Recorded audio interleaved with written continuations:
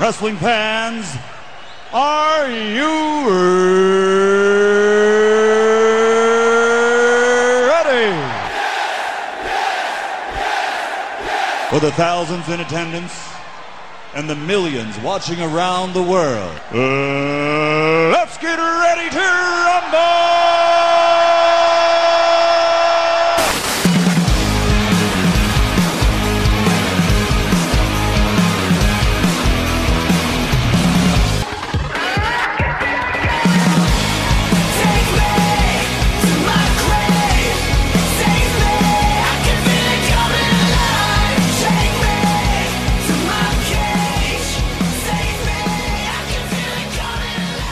Back in WrestleRant Radio for Thursday, September 14th, 2023. A lot to get into here today between a SmackDown on-site report from Mr. Marceau himself live in Boston last weekend, some contract updates, WWE, UFC, TKO merger officially complete, some news on Matt Riddle, some thoughts on Raw for Monday, and we got a new NXT Women's Champion.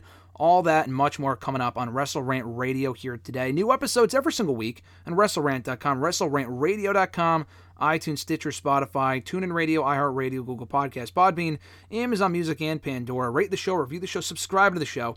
New episodes every single week here as we approach the 10-year anniversary of WrestleRant Radio coming up in early October. Mr. Marceau, brother, how you doing? I'm doing well. How are you? I'm doing great. A lot to get into here today. I'm feeling for you right now. I know you're not a Jets fan, but Aaron Rodgers down in the first 5 minutes of the game. What's going on there? Tore his Achilles. Not good.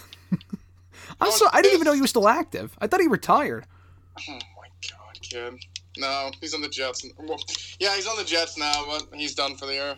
So that's what, I don't know what surprised me more. I must have missed that part of the NFL draft where, I guess he wasn't drafted, obviously, because that's not what that's for. I'm thinking of WWE here. Obviously, he was traded. I don't know what I was more surprised by. Actually, three things. One, the fact that he got hurt so quickly. Two, the fact that he was still active. And three, the fact that he was traded to the Jets because I thought he was Packers for life. Yeah, no longer. He's a New York Jet now. There's so much for Devontae Adams telling me 2 years ago that he wasn't ever going anywhere. I mean, he actually left the Packers first, right? He's on the Raiders now, or did he? Yeah, he left the Packers first. He got traded last year. Yeah, that's what I thought, so. Bummer. But listen, Monday Night Football is back, which is not good news for Monday Night Raw. The rating, I think I had seen yesterday, the second lowest rating in the show's history, which is not an abnormal headline. I feel like I see that a lot. It's not good. I'm not defending it, but that's what they're in for coming up going forward. And if they have any shows like they did on Monday night going forward, it's not going to look good for the remainder of the year. It felt like they just rolled over and fucking died with that show on Monday, specifically with the way that they ended it and who came back at the end of that episode. It was almost a fitting conclusion in a way to the Vince McMahon era of WWE. Obviously still the not majority owner, but like still calling the shots creatively. Triple H no longer on the board, but again, that doesn't really mean much. It means something, but not in the sense that like, oh, he's out of creative. Like, no, he's still in charge of creative. Vince is indeed back, changing stuff. He only had back surgery maybe a month ago, and he's already back making calls because the man is just superhuman in a way. But we'll get into Raw a little bit later on. A lot to discuss on the Raw front. But I do want to get your quick thoughts on SmackDown, Mr. Marceau. You went last Friday in Boston with a coworker of yours, had a blast. Give me your thoughts on being at SmackDown Live last Friday night in Boston. I thought it was really good, honestly. I thought it was a solid show overall. I mean, I feel like when you go, they feel better than they are. But I don't know. I didn't rewatch the show, but I felt like it was a pretty solid show, honestly. Started off with the women with Charlotte, Io, Bayley, and I guess Shotzi if you want to put Shotzi over. But you got Asuka coming back, set up her and Io for 2 weeks, which was good. LA Knight came out, big pop by the crowd. Him and Theory I thought was a pretty good match. The Brawling Brutes and Judgment Day were just kind of there. I mean, that's what it is. And I thought the main event with Jimmy and AJ was pretty good. I guess you said people were chanting boring. I mean, I didn't hear it. I was not intoxicated at all. I must have missed that part. But I don't know. I thought it was a pretty solid match. I just feel like people aren't invested in Jay, so they just don't care. But I thought it was I thought it was a decent match. I wouldn't say it was like the greatest match I've ever seen, but I mean, Jimmy's also not a singles guy, so I thought it was a pretty decent match. I mean, going off of that, we discussed this before we went live here, but it feels like they're kind of expecting the Bloodline drama to carry SmackDown for the foreseeable future in the absence of Roman Reigns. What's going on with Paul Heyman, Jimmy Uso, Solo Sikoa, and now they're throwing in AJ Styles into the mix, and maybe the Judgment Day? Because AJ beat Jimmy, like you said, he won that match, and then Damian and Finn attacked AJ afterward, leaving Solo standing tall to close out the episode. And you also got Bobby Lashley and the Profits in the mix as well, standing off with the Judgment Day. So it might be a case of faction warfare, but we haven't really, again, we don't talk a lot about SmackDown here because it's kind of old news by the time that we get to it, but we don't have a lot of AEW talk today because we're recording again before Dynamite. But your thoughts on the Bloodline drama as far as how it's playing out right now and where you see it going forward in regards to, like, where are we going with this? And does it feel like filler to you as it much does to me?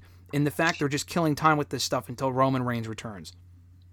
I mean, I would probably go more towards the filler, like you said. I don't know if they're making it up as they go, but it seems just like, why would Jimmy leave if he's just trying to get back in the group? Like, basically that's what he's doing on SmackDown on Friday. Like, he was basically trying to beat up AJ to get back on Roman's good gracious, even though last time Roman was there, he literally told Jimmy he could have anything he wanted. Yacht, back in the group, Lamborghini, private island, I don't know what else he said. Fucking designated driver for life. I don't even know what he said, but I mean, he offered to that. He said no, and then now he wants to get back in. So, I mean, the whole reasoning, I think, like the whole, I want Jay to become you. I mean, I guess. And he wants to work with him again. That doesn't make sense. A terrible reason, and it just really hasn't. I mean, I think that's what maybe people just don't care about Jimmy either, and then he lost here as well. So he got beat up by Cena, lost to AJ on SmackDown. He really can't really get over if you just keep losing. I mean, people just then associate you as a loser. So we'll see, but I think it's filler for now. But like I said, I feel like the Street Profits and Bobby kind of are starting to heat up a little bit. Judgment Day was on SmackDown, so I think they'll be fine. But I think the Bloodline stuff itself is kind of filler right now. Yeah, just the fact that, well, two things, and I mentioned this before. I like Jimmy Uso. I like the new theme, putting him on his own. I've said for 10 years, putting the Usos on their own would never be a great idea, but we're at a point now where Jay has proven so much on his own in the absence of Jimmy when Jimmy was hurt 3 years ago that I'm not completely against it. I think what's going on right now on Raw with Jay is actually probably the best part of the show, more interesting than Rollins and Nakamura, what's going on in the women's division. What's going on with Jay right now being on the show? And I wasn't a big fan of Jay moving to Raw because it felt lazy. Where, I quit the company, then he just gets moved to Raw. Like, we just saw that a year ago with Rey and Dominic. It makes sense, but when we just saw it a year ago, it's like, all right. I feel like Triple H is following a formula at this point where we get the big turn in the fall, and then we wait 8 months to get the payoff. You probably could have waited a little bit closer to the Rumble to do the turn in that case. But I think the wonky storytelling is also an issue, like you said. It just doesn't make sense because he was offered the world and essentially a spot back in the group. He helped Roman retain the title at SummerSlam, and then he said, no, I'm good, I just don't want him to become the asshole that you are, and now he wants to go back to working with him. It just doesn't make sense. But lost in all of this, with the Bloodline stuff, is the fact that it seems like AJ might be back at the forefront of the Blue brand now. I might be reading too much into it. It might be just a case of AJ is really just the transitional pawn in the program. It might be just more about Jimmy and Solo, and that might be where we're headed at some point. But AJ did beat Jimmy. It would have been very easy for them to have Solo beat AJ and then have Jimmy beat AJ as well. But no, Solo beat AJ, but then AJ beat Jimmy. So I think that's got to say something. He also beat him clean as well, despite outside interference from Solo Sikoa. So that being said, I think we're at a point now with AJ where he's on the right track to possibly challenging and contending for the undisputed WWE Universal Championship before long. Your thoughts on AJ maybe being next in line for a shot of the championship whenever Roman Reigns comes back? Yeah, I think it's definitely possible. I think, like you said, maybe it's just this is kind of setting up Solo and Jimmy, and then maybe AJ sneaks in there for a title shot. But no, I think he's kind of, I would say, is probably anyone outside the Bloodline. I would say on SmackDown specific, I feel like he would be the one to get the next world title shot or WWE title shot. It makes sense, and it's also a match that we haven't seen in a very long time. AJ's not beating Roman Reigns, and he has never beaten Roman Reigns. He probably will never beat Roman Reigns, but they had those two great matches at this point, making me feel old by saying this, but 7 years ago, back in the spring of 2016. I remember watching we saw one of those matches. We were there for the blow-off of the program, actually, at Extreme Rules in 2016. Had a great match on that show. They have not faced off one-on-one since. And I think running it back with a championship come like the Rumble, say the Rumble would be excellent. Again, part of the problem is that's in 4 months, 4.5 months. I just feel like that's too far off. Can you really have AJ, after already having had matches with Jimmy and Solo, can you keep him in chase mode until then? And have it be interesting? Probably not. They would have to have it be at like Survivor Series, but currently as we speak right now, Roman is not scheduled for that show, and if he was going to be, I would imagine he would have been added already because they want to sell more tickets for it, so, and he's a big ticket mover, I imagine, so I don't know. They have to figure that out. Quick side note here, Royal Rumble as of Wednesday officially announced for Tropicana Field in Tampa.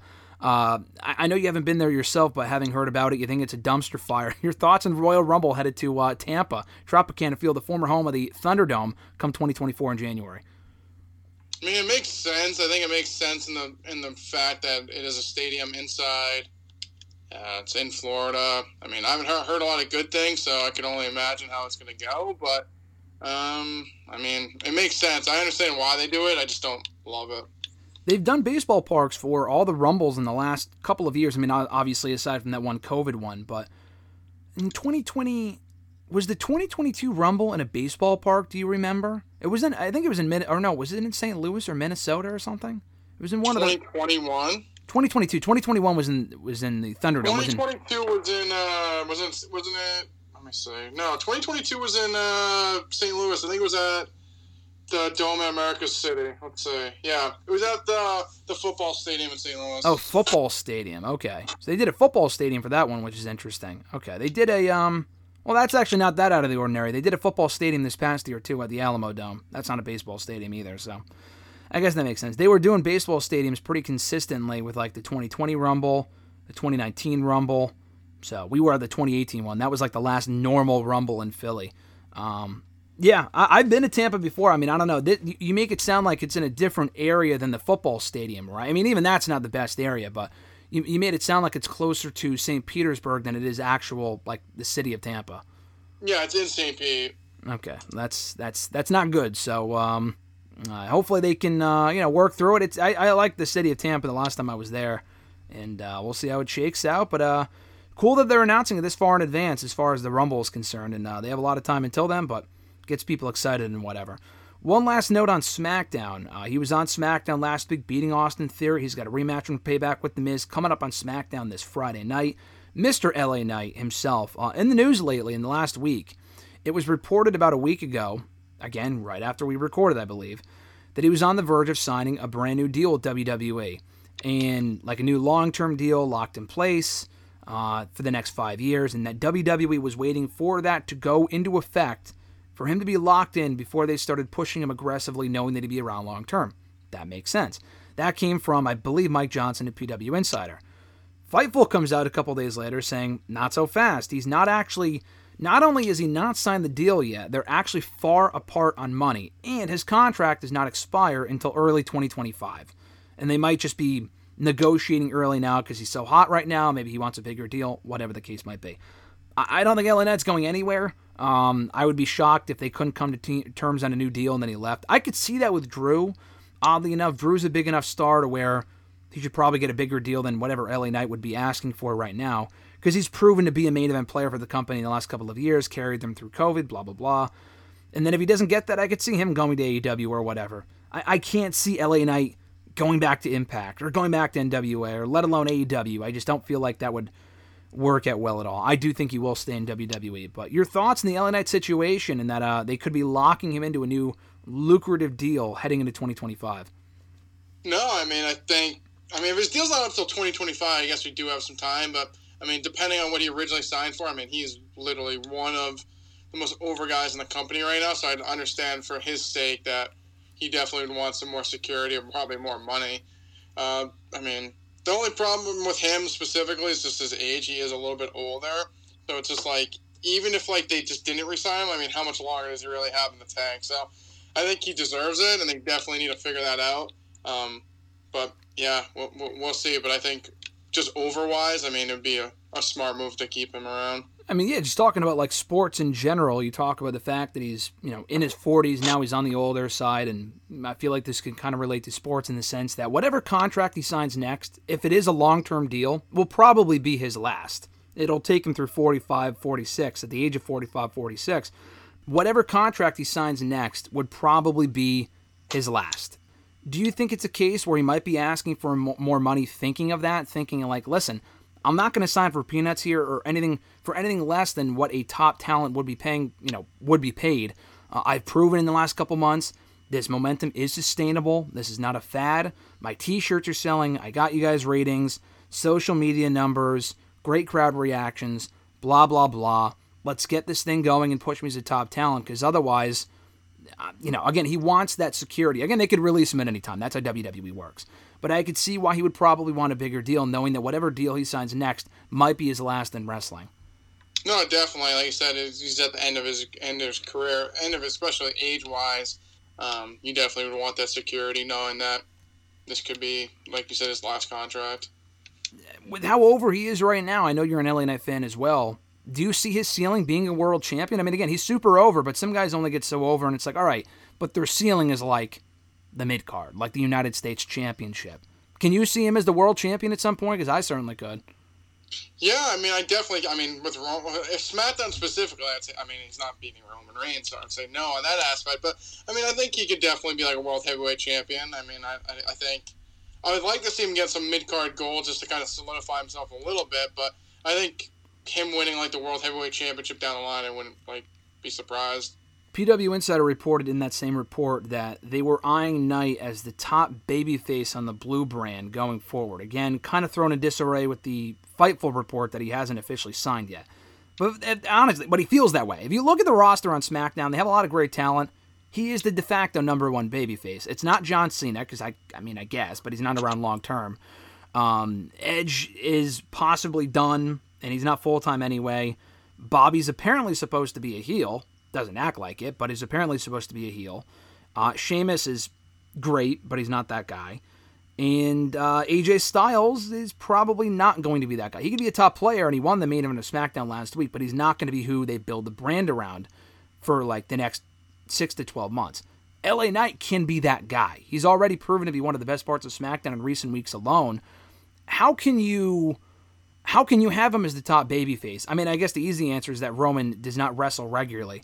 But how do you think they can have him as the top babyface, Roman is the top heel, and the entire company, let alone on SmackDown, and not have them cross paths at some point? And do you think WWE planted the seed for that possibility by having him interact with Paul Heyman last week on SmackDown? Yeah, I think so. So they did have that little interaction. So that's like the little seed plant there. I just, like you said, with Roman's schedule, it's just like how often is he going to work and when they're going to fit that in. So, that's the problem. I feel like that is the problem with SmackDown. They just are very heel heavy. There's not a ton of besides LA Knight. It's like who? Rey Mysterio. I love Rey Mysterio. He's the United States champion, but he's not who he used to be. Like if he's like your second top babyface, I feel like you're in trouble. So I just feel like it's a very heel heavy show. That's why I feel like Jay didn't have to go to Raw because he could be one of the top babyfaces on SmackDown.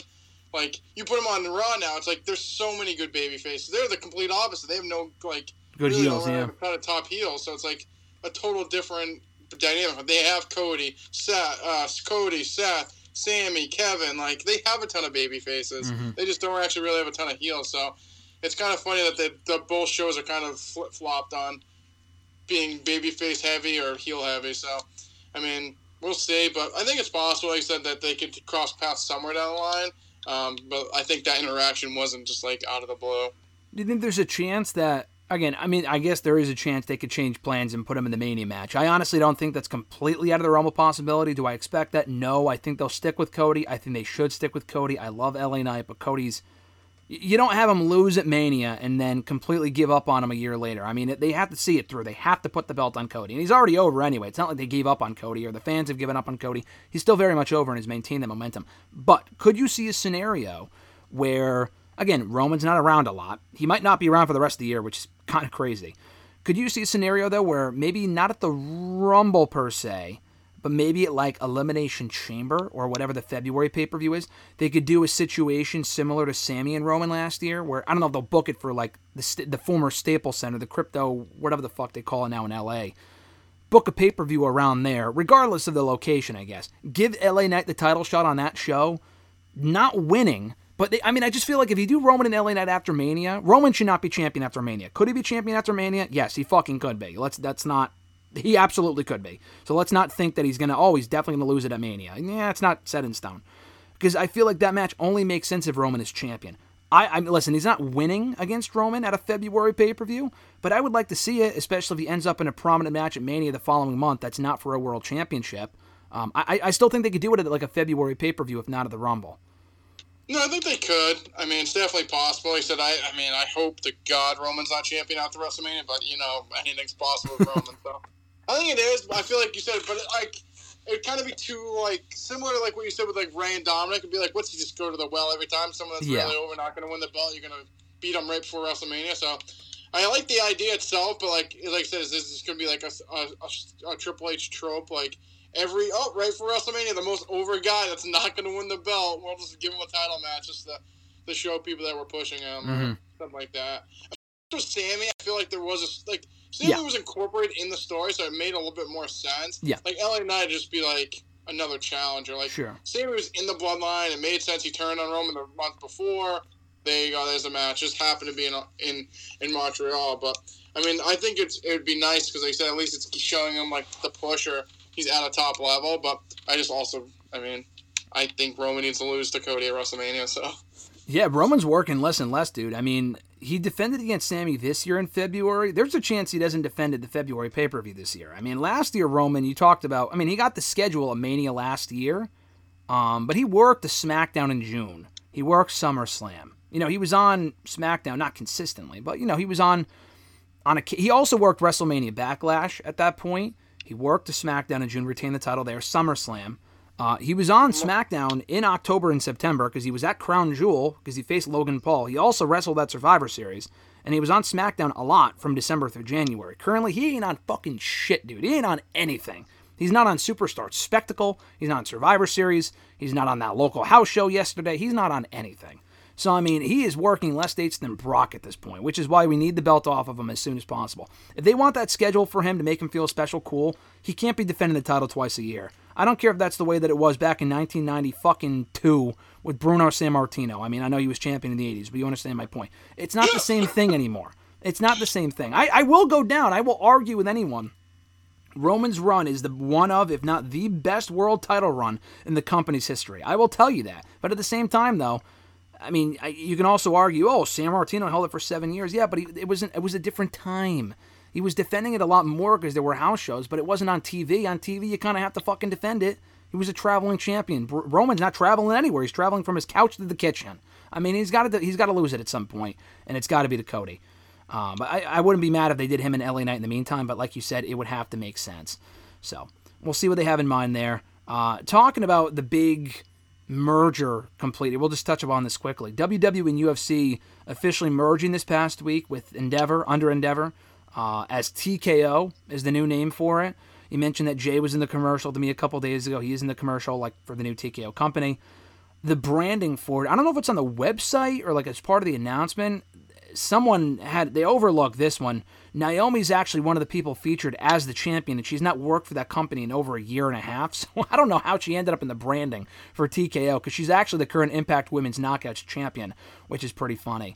But anyway, so they had the official announcement of that this past week. Vincenzo McMahon there, alongside Nick Khan, looking like a supervillain from an animated show in the 90s. Just completely ridiculous. I think the overarching question right now is, does anything change, or is it going to be business as usual, if not, if only for the immediate future? I would say in the immediate future, I would say business as always. You don't want to go too drastic. I don't think they would want to.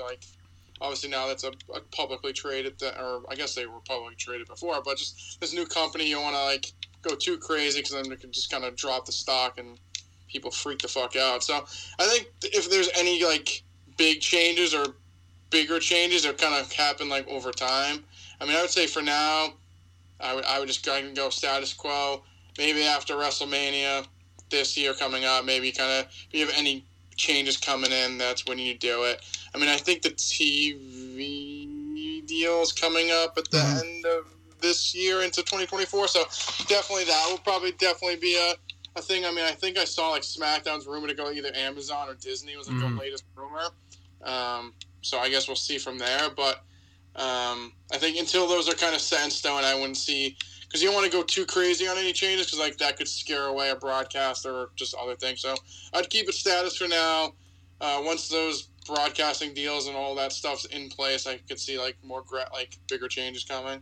Yeah, Raw was significant on Monday in the sense that it was the last Raw under the McMahon's era, in the sense that they completely ran the show. And I mean, they're going to be still running the show. Friggin' Aria Emanuel is not going to be Raw every week calling, it's going to be Cody and Seth Rollins tonight. Like, obviously not. It's still going to be Triple H and Vince, let's face it, in charge of creative for WWE. Long term, there could be changes. We don't know. Like you said, probably not right now, at least before the media rights stuff goes through. It does sound like SmackDown's going to be gone from Fox. I was shocked in the first place. Listen, I want nothing but the best for this company. I want nothing but the best for AEW. I want nothing but the best for wrestling. I was shocked when WWE went to Fox, if only because it was a very lucrative deal, and SmackDown's not a very lucrative show. It's a very good show. You were at the show last week. I enjoyed the show. Is it worth the money they paid for it? Probably not. WWE made out like bandits 5 years ago when they signed that deal. They made a lot of fucking money off of SmackDown.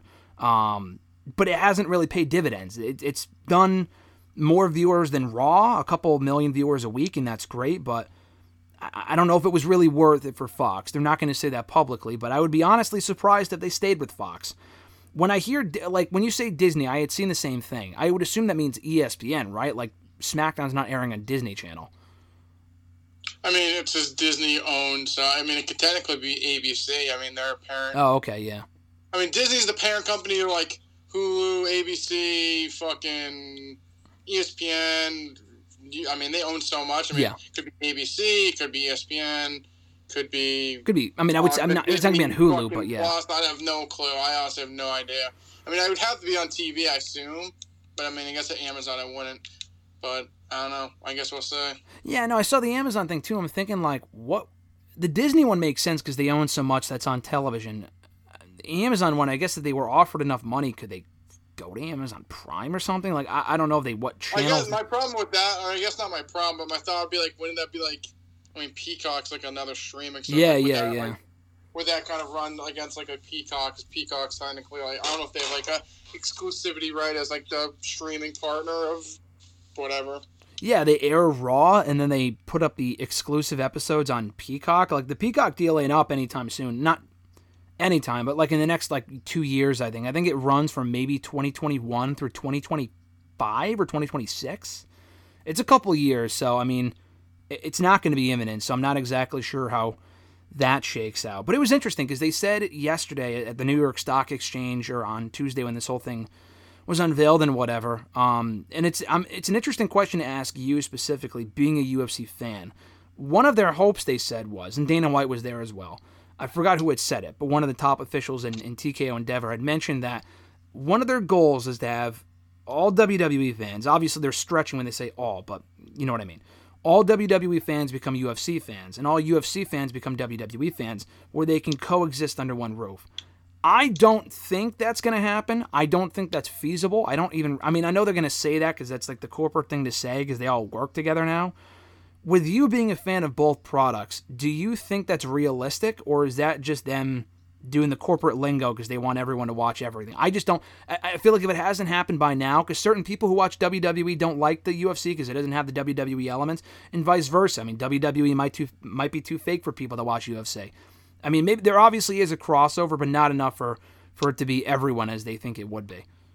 I think it's more of a corporate jingle, like corporate thing to say that's everyone. I mean, like I said, I think you're trying to get some portion of the audience. I mean, I don't think it's going to be everyone. I mean, if you think it's going to be everyone, you must be smoking some crack or something, because that's just not the case. Like you said, some people like UFC for its realness and fight game, and kind of like more of a, it's kind of like, honestly, it's like a real, it's like a real fighting version of WWE. I don't know how to even describe it, but like, it is a lot different. I mean, I just feel like you said, I think you get some crossover, but if you think everyone, then like I said, get off the crack, get off the strong marijuana. I don't know what you're on, but I think if you could get like a quarter of the audience to be like double fans, you'd be like in heaven. We talk about the crossover of fans. What about the crossover of talent? And we might have mentioned this before when this whole thing went through earlier this year, but there was also a lot going on when this broke around WrestleMania weekend. But what do you think the possibility is for crossover in fighters and in superstars, and to what extent? I don't think that's really going to happen because the two products, like you said, are vastly different. I think the extent of it might be, in my opinion, like someone from WWE, as we've seen in the past, maybe accompanying someone to the octagon for a fight, or someone in UFC, maybe not working a match per se, because I mean that could risk injury and their training and all this other shit. Again, maybe making a quick appearance on Raw to promote their fight, maybe host Raw for one night. I think that might be the extent of it. I really don't think there'd be someone from WWE fighting someone from UFC in either the octagon or the ring. I just don't feel like that's realistic, or if it's even really necessary.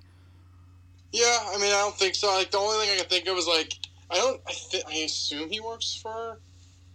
I think he works for UFC. Like, Brock Lesnar was supposed to face Daniel Cormier, like, right before he came back, when he came back to UFC a couple years ago, and it just never translated. I mean, they could definitely do, like, a match in WWE, I think.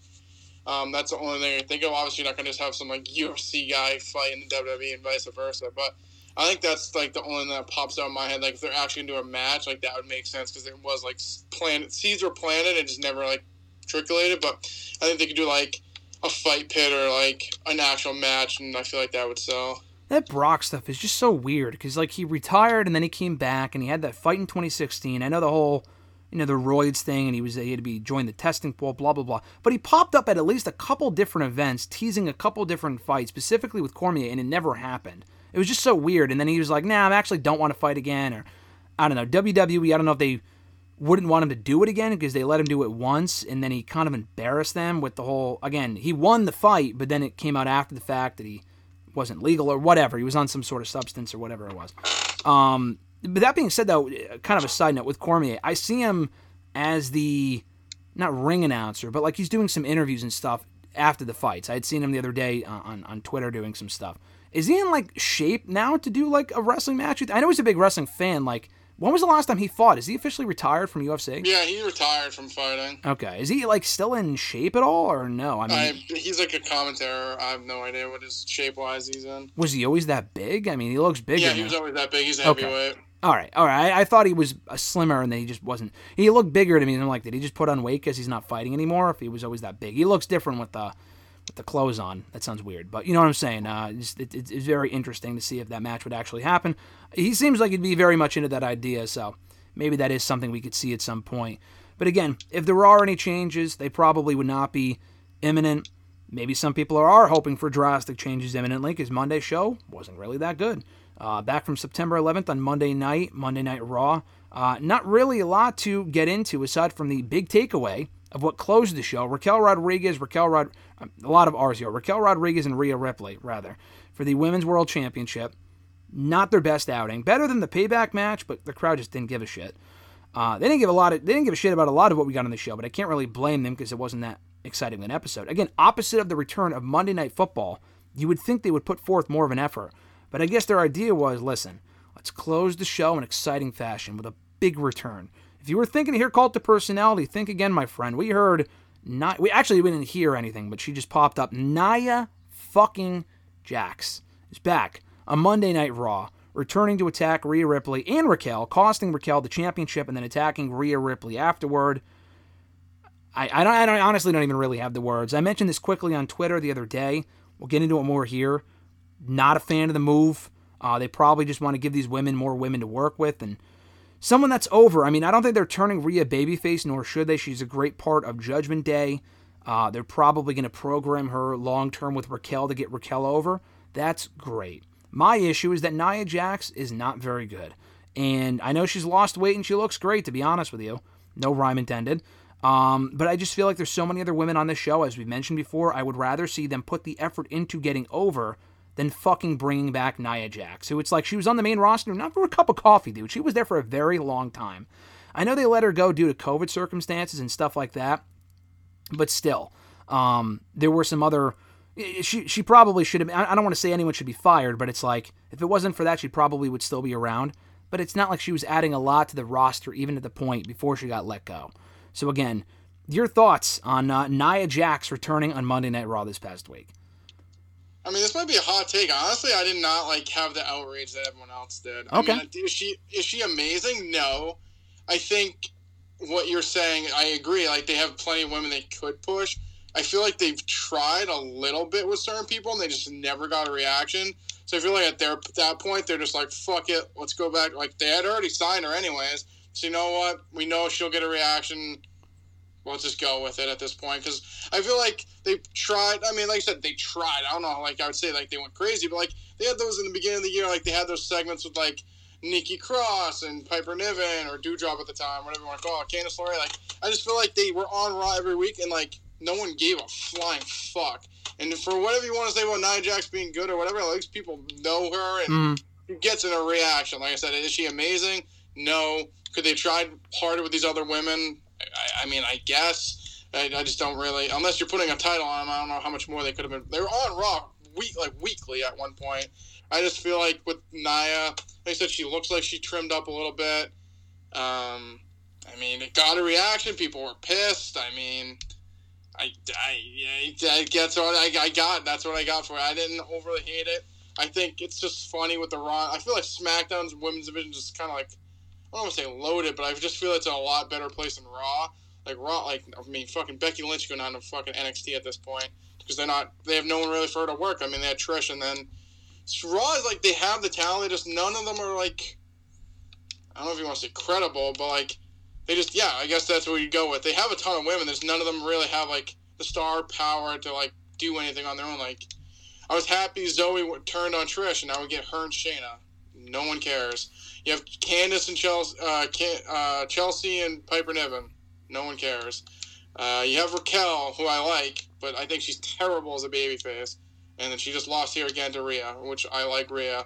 But, like, who else is on Raw that's a woman that's even remotely over people give a shit about? No one. So at least Nia, I guess, like, people hate her. She got good heel heat. But besides that, I mean, we'll see. But I feel like Raw and SmackDown's women's division are on a totally different, like, stratosphere at this point. Yeah, I guess my point, like you said, they have all these women that just aren't over. I don't know. Like you said, they had some of those women on the show weekly, and the crowd didn't care. Do you think it's a case, though, of just... I honestly don't blame the talent all that much. I think it's a case of them not really putting the effort into getting them over. Tegan Nox, for example. I've always been a Tegan Nox fan. You know that. But at the same time, they put her on the show, twice when she came back? She's made maybe 3 television matches in the time that they have had her back. I don't think Vince was even in charge at that point. I think Triple H brought her back. All right, cool. We wanted you back, whatever. Didn't even try with her. Didn't even try. And Candice has been on the show a lot more than most. Again, but she's not consistently. She'll pop up once in a while, have a match, lose.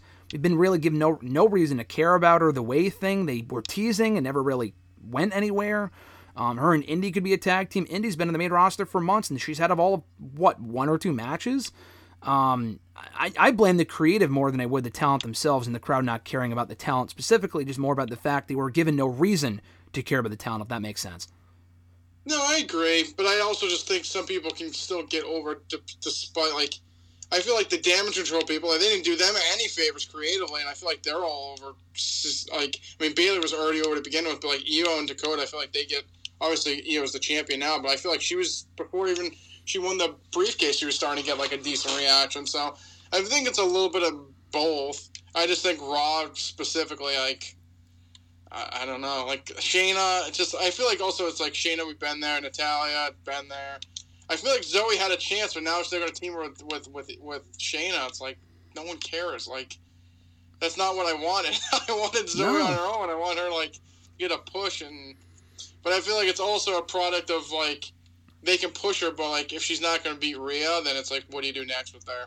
And if you don't have any other women that are credible to feud with, then why would anyone... Like, you could give the juiciest storyline, but it's against people that no one care about. It doesn't totally matter. So, I think it's a little bit of both. I think having, like, a newer champion in Rhea, like, some of that...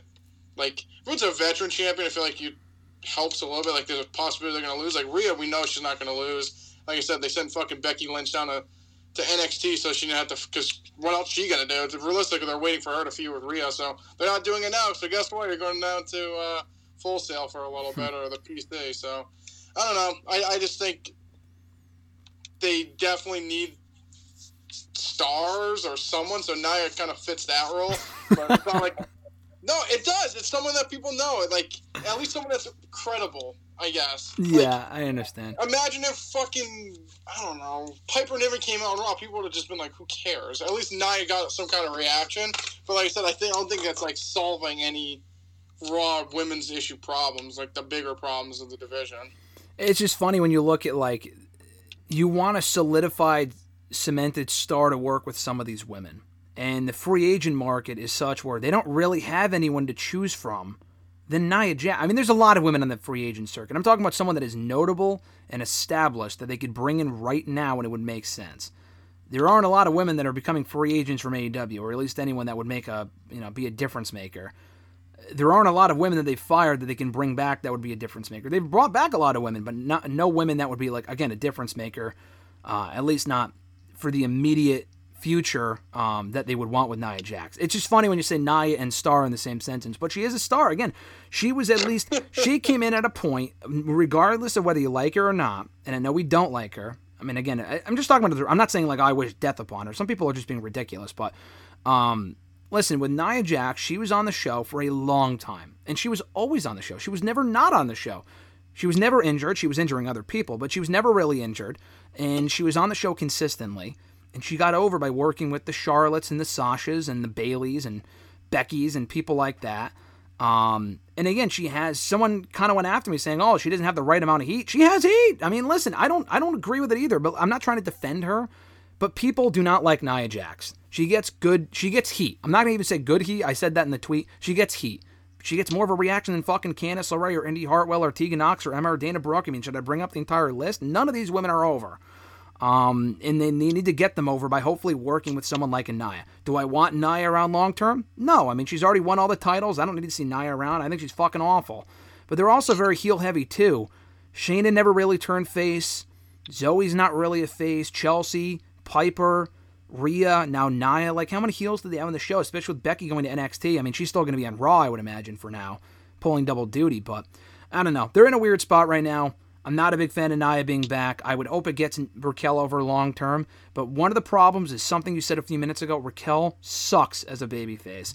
I'm not saying she would be completely solved if they turned her heel, but you can't turn her heel when you already have 20 heels on the roster. I would think this might help her in the long term, but I'm not overly optimistic. I feel like that inevitable Rhea-Nia match is just not going to be overly great, but maybe they can get something good out of her. I don't know. No, yeah, I mean, I think Rhea as a babyface to me, or not Rhea, Raquel as a babyface to me reminds me of Santos as a babyface. It just doesn't work for me specifically.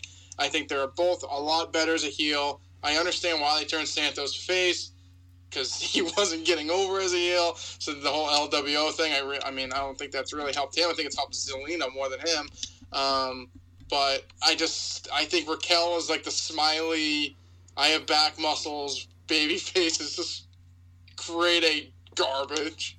Dude, it sucks. The fact they still have her going out there, and listen, we spoke with her back in Montreal over Elimination Chamber weekend. Sweetheart of a person, she's awesome. I'm a big fan of hers, but they still have her going out, whether it's her idea or not, doing the fucking back thing. She was doing it in NXT, didn't make any sense then, and she's been doing it this entire time in the main roster.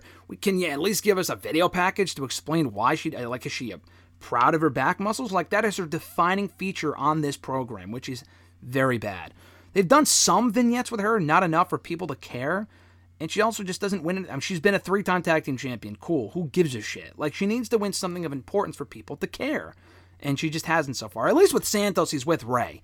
So, I mean, him being with Ray will get a better reaction than Raquel. Or when he turns on Ray, he'll get good heat for it. That's great. Raquel doesn't have anyone to really work with here to kind of bounce off of. It's just her. I mean, she did have partners and stuff, but again, no partners that have helped get her over. So, I don't know. I mean, Liv was over, but again, you take Liv out of the equation, it exposes how weak Raquel is on her own as far as crowd reaction. She's a good worker, but she doesn't have that connection with the audience yet, and she's been here for a year and a half. There's really no excuse, and it's the fault of the company, in my opinion, more than Raquel herself. I just want to make that clear. Last few things here as we wind down. Do you think Cody and Seth, we're going to get that before Cody inevitably goes to SmackDown? You know, we got Jay traded to Raw. We talked about it last week. Someone's going to SmackDown. Everyone assumes it's Cody. He's doing a whole lot of nothing right now on Raw. They teased him and Seth a month ago. They're still doing Seth and Shinsuke for some reason. I like Shinsuke's heel turn, but like he lost clean at Payback. I don't need to see a rematch. They have this obsession with dragging stuff out for no reason. I would like to see Cody and Seth before Cody moves on. Maybe he loses that match, and then he goes to SmackDown. But I feel like you got to do that match before Rhodes leaves because they already teased it a couple times. No, I agree. I'm kind of, like you said, I'm not really sure why we're doing Shane and Cody still. Shane literally lost clean as a fucking sheet. I mean, they need more heels, and those are the top baby faces. Judgment Day kind of occupies that spot, but they need more people beyond that, at least one or two more people. Miz ain't that guy. But you know who could be? Drew McIntyre. I really like what they're doing with Drew right now. The Matt Riddle thing is basically RK Bro 2.0, but I don't think that's long-term for a reason because I think he'll probably turn on Matt. And then, because the whole thing with, like, he said to Sammy last week, listen, if Jay falls out of line, no pun intended, or if he, like, misbehaves or whatever, I'm taking it up with Cody. And we're getting Drew and Jay next week, which is cool. It's actually probably one of the better things going on the show right now. The stuff with Jay and subtle heel turn with Drew, because he's like building frustration. He lost at Mania. He lost at SummerSlam. He could be leaving. Who knows? But I think heel Drew, we haven't gotten in a few years. I'm excited to see that. I'm looking forward to seeing where this goes. Yeah, I mean, I think we need another big heel on Raw. I mean, we have Gunther. Oh, Gunther too, of course, yeah. I mean, I guess we have Shinsuke, if you want to throw the Miz in there. But, I mean, besides Gunther, it's a pretty fucking steep fall from there. So I think Drew would be a perfect, like, number 2 or number 1 heel on Raw. I know, like we've discussed in the past, like, he doesn't want to go heel because of the whole Make-A-Wish or any kind of charity work. But, I mean, they really need big-time heels, and I think it'd be good for Drew to go heel. I agree. I think it'd be fresh for him, and, it makes sense. Maybe not the Make-A-Wish stuff I don't know about at this point, but, from a storyline standpoint, he didn't want to come back as a heel for no reason. It's got to make sense, and they're telling that story over a course of a few months, which I think is cool, so I think that's the direction we're headed in. With Matt Riddle, speaking of whom, do you think they cut ties with him? I mean, coming off this whole TSA incident where he said that they sexually abused him or sexually harassed him, whatever, and then he took the post down, and they were like, what are you talking about? Because I guess they had a call where he was acting disorderly coming off a plane. They investigated it, searched him, no issue. He didn't say anything. And then all of a sudden he posts this out of nowhere. Takes the post down, off Raw on Monday, off the weekend house shows. Then it comes out he was sick, so that's why he was off the shows, I guess. If he was taken off the shows because of the investigation, then I feel like they would have said that. But either way, I don't think it's looking good for Matt Riddle in WWE. Not that this is a massive deal, but I just feel like it's one small thing after another. And I like Matt Riddle, but I mean, I feel like if he keeps fucking up and doing dumb shit, they're just going to be forced to cut ties at some point. Yeah, it wouldn't shock me. I mean, I like Riddle too. I don't know. Without Randy, he just kind of feels there. I mean, I understand what they're doing with him and Drew, but it just doesn't feel the same. Like I said, I like Riddle, but like I said, I feel like there's just every so often this stuff kind of comes up. Like the whole ex-girlfriend thing came up recently, or like that was the last couple of years. This now, I don't know if it's like he's not a big enough player to like. I would say to like keep the bad PR, keep the bad press. Like I like Riddle, but I mean, if he's just gonna keep getting in trouble or being in the news for bad things, like. You basically saying you were sexually harassed and taking it down. If that was just like say it. I mean that's awful. So, I mean I wouldn't be surprised if they eventually just like it's not worth the headache. Yeah, exactly. I mean it's not any one incident, but the ex-girlfriend stuff, and again the stuff that came out about him with that, and again it wasn't really. It's weird because. I'm not saying he's not guilty, but they never really took it to a point where it's like, all right, he was found guilty, there's proof. Like, there probably is, but WWE never really did anything about it, so it was kind of strange. This has been going on for a couple of years now, too, and, they're willing to kind of, okay, overlook this, but it happens enough times, and it's not like he's Randy Orton or Roman Reigns or something. Not that it would be good if anyone did it, but he's expendable, essentially. I mean, he's a good part of the roster, and he's been over and whatever, but he's been doing nothing for a while, and I think that's by design because they just don't trust him. I mean, you can't push the guy towards the main event picture, and then he does dumb shit, then you have to let him go. So, I mean, you need that trust there. He needs to work his way back up. He went to rehab at one point. I mean, again, that was reported. I don't know if it was confirmed, but, he acted, I don't know. Some of the stuff he was posting while he was away kind of made it seem like that was the case. It's very strange stuff, and hopefully can get back on track. I'm just not optimistic. I think they might have to let him go. Not for this one incident, but the culmination of everything is, like you said, it just might not be worth the bad press. Last two things here before I let you go. Gunther's next challenger. Chad Gable stepped up on Raw, but I don't think he's next. I would still have Gable beat Gunther. I know you weren't as high on that last week just because he's already got enough opportunities. I would keep him in the chase, have him work his way back title contention. But in the meantime, Gunther and Tommaso Ciampa, I think, would be a good match for the Intercontinental Championship based on what we saw from those two on Monday's Raw. What say you? Who would you like to see challenge Gunther next for the championship, ideally at the Fastlane pay-per-view? Yeah, I mean, I don't mind if it's Ciampa next. I think he came back. We really haven't seen him do a ton. So, I mean, people want to see Gable again. I mean, you asked me, he lost clean again. I don't need to see it again. I mean, I like how he's becoming a little bit more serious, but, I mean, I don't think he should be the one to beat Gunther right now. But, no, I think Ciampa and Gunther's like a good little transitional feud right now. Yeah, I think it's a good program for that pay-per-view, and they had a great match in NXT Stand and Deliver 2.5 years ago, and I think them running it back in the main roster would be pretty cool. Hopefully it keeps Ciampa busy before, sound like a broken record, but the DIY reunion, Johnny Gargano coming back at a house show over the weekend. I say coming back, but he worked the house show like a fucking month ago. It's not like he was gone for 6 months. People are acting as if, oh, he's back. Like, he lost to fucking Omos, so he wasn't even a part of either, who we also have not seen since SummerSlam, by the way. So, I mean, I wouldn't really put much stock in that. I mean, he's back when he's back. I don't know what's going on with Johnny. I hope he's okay. I don't know if he's sick or if he's hurt or what. But, they haven't done shit with him. He hasn't been on the show in months. So hopefully they bring him back soon and he's okay. And he can work with Ciampa and then get back on track in the tag team division. Last point, you mentioned this earlier, Becky Lynch, not only in NXT, she is the new NXT Women's Champion as of Tuesday night. Beating Tiffany Stratton, who won the belt back at Battleground. We were there for that in May and Lowell. This was a really good match. I think definitely Tiffany's best match to date. And the match she had with Lyra was also quite good, but this was definitely her best match yet. Becky winning, not much of a shocker. I don't know if they would have Tiffany go in there and beat one of WWE's biggest stars unless they wanted to just extend it out. But, they wanted the ratings. They didn't say this for the next pay-per-view because they don't care about the Peacock subscriptions. They wanted the rating for NXT. I don't know what the rating is as of right now, but I'm sure it was good. Becky's the new champion, winning the one title that always eluded her. She's not doing anything on Raw right now. Like I said earlier, I think she continues to pull double duty in the meantime as they wait for the Rhea Ripley rivalry, probably in time for Mania. Tiffany has someone credible to work with. Becky can work with some fresh competition in NXT. I feel like it's a win-win. You can't always be putting belts in main roster talent. We already have that with the North American title and Dominic, but I wouldn't go overkill quite yet, but I do think this was a good move, and I know you agree.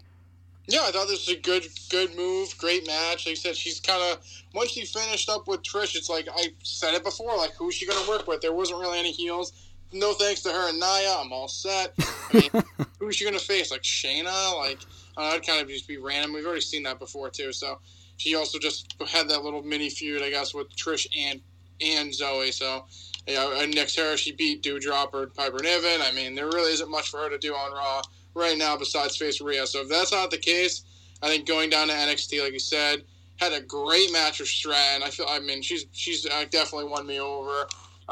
Since she's won the belt, I think she's had a lot of good matches. This was no different, and Becky kind of crossed that off the list. She finally won the NXT Women's Champion. Most of the people have already won it. I mean, her and Bianca, weren't as popular in NXT. They never won the belt before they went to the main roster, and obviously they're two of the biggest over. So I guess maybe we'll see Bianca in NXT within the next year as well, so she can fucking win the belt, because besides Becky, Bianca's the only one of the main roster big women right now that has never won NXT Gold. So, I think we could see it. I'm glad Becky got the achievement. Kind of pay it back that she had a great career. She was good at NXT, just never was at that level with Charlotte and Bayley and Sasha at that time. But yeah, definitely as the years have gone on, she's definitely one of the top women to come out of the NXT developmental system. So definitely good to see her get a win. And like I said, I think it was also good for Stratton to get a big-time opponent. It seemed like she fit in well with Becky, and I think it's a good thing for her eventual main roster run, because it's not like she looked out of place with Becky at all. No, not at all. I thought they had a great match. Definitely worth checking out. For Becky, the timing was just never right to become champion. I think she wasn't on the level of Sasha. She was close. she was always like the fourth outcast of that 4 horsewomen group. I mean, I think the closest she came to winning that title, as you would probably remember, the match with Sasha that she had, I think that first, not the first takeover, it was far from the first takeover. It was Unstoppable, that's what it was. Back in May of 2015, they had an excellent match. She was really over. That was kind of like her homecoming, so to speak, like her first, coming out party, as people say, whatever, like her first real performance where people were like, wow, like she's great. And she couldn't win because they were waiting for Bayley to beat Sasha, not Becky. And she never won the championship. She got called up soon after. So cool to see it come full circle. NXT benefits, I think. The ratings will benefit. Tiffany will benefit working with someone of her stature. Maybe she gets the belt back from Becky at fucking No Mercy. This might be a short-lived thing, but it could keep Becky busy for the rest of the year. Because that Rhea feud probably ain't coming until after the Rumble, and it's already only September. So that Nia feud might be inevitable, because Nia put her on the shelf 5 years ago. They never really did that feud. We might be getting that at some point. I hate to break it to you, but this is a nice pit stop in the meantime for Becky Lynch, and I'm a fan of the move. We'll see where they go with it from here. But that's it, Mr. Marceau. A lot to discuss this week, a lot more to discuss next week as we head into Fastlane and Wrestle Dream, AEW's next pay-per-view. No AEW talk this week. Maybe we'll talk more next week if there's more going on. I know they have Grand Slam next week, so we'll talk about that then, I'm sure. But in the meantime, new episodes every single Thursday at WrestleRant.com, WrestleRantRadio.com, iTunes, Stitcher, Spotify, TuneIn Radio, iHeartRadio, Google Podcasts, Podbean, Pandora, and Amazon Music. Rate the show, review the show, subscribe to the show. New episodes every single week on all the usual podcast platforms. Mr. Marceau, brother, have a great week. I'll catch up with you next Thursday, brother. See you later, man. Adios.